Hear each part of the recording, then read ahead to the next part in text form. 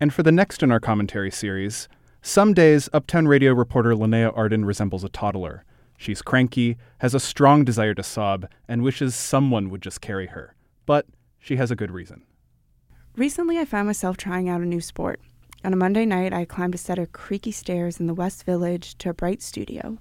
Its large windows revealing the blushing evening sky outside, and its mirrors reflecting my black leggings and 9-inch nails hoodie at a soft palette of graceful women as I struggled to find a corner to hide in.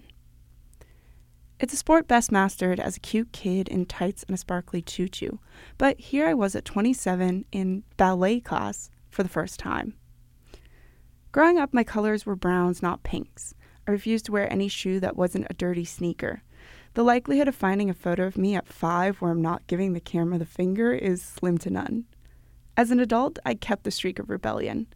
I summited the highest mountain in Africa on a night where the wind howled so loud I could barely hear the helicopter making its rescues, just because a few friends in my hometown of Copenhagen said I couldn't do it.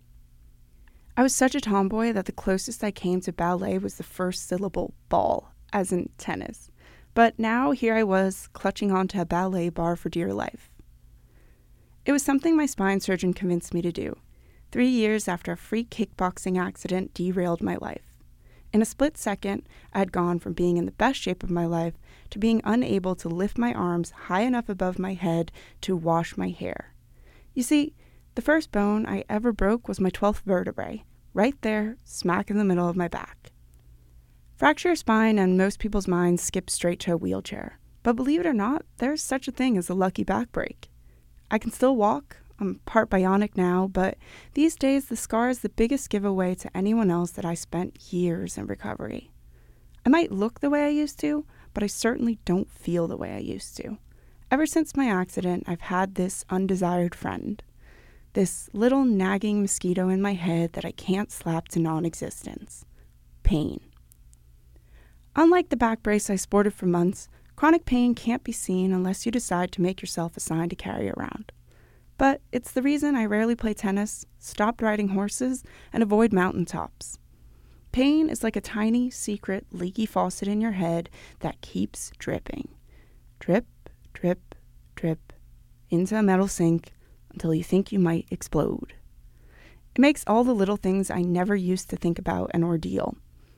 I count the blocks I carry my groceries now.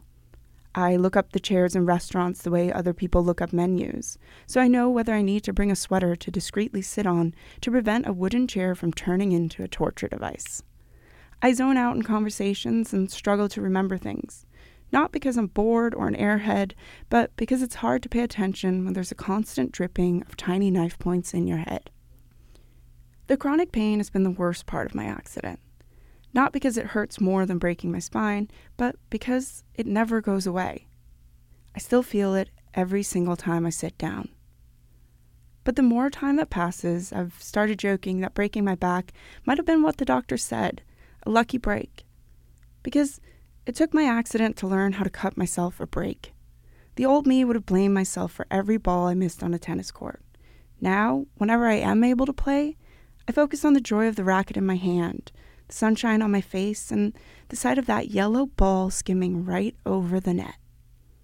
I used to be strong physically. Now I can't even lift my own suitcase when I travel.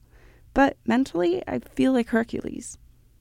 There's a certain power in knowing I can go to the worst place I've ever been and come back better, even if it means I'm now a tomboy in ballet slippers. Linnea says she's still going to ballet on Mondays, dancing away from the pain.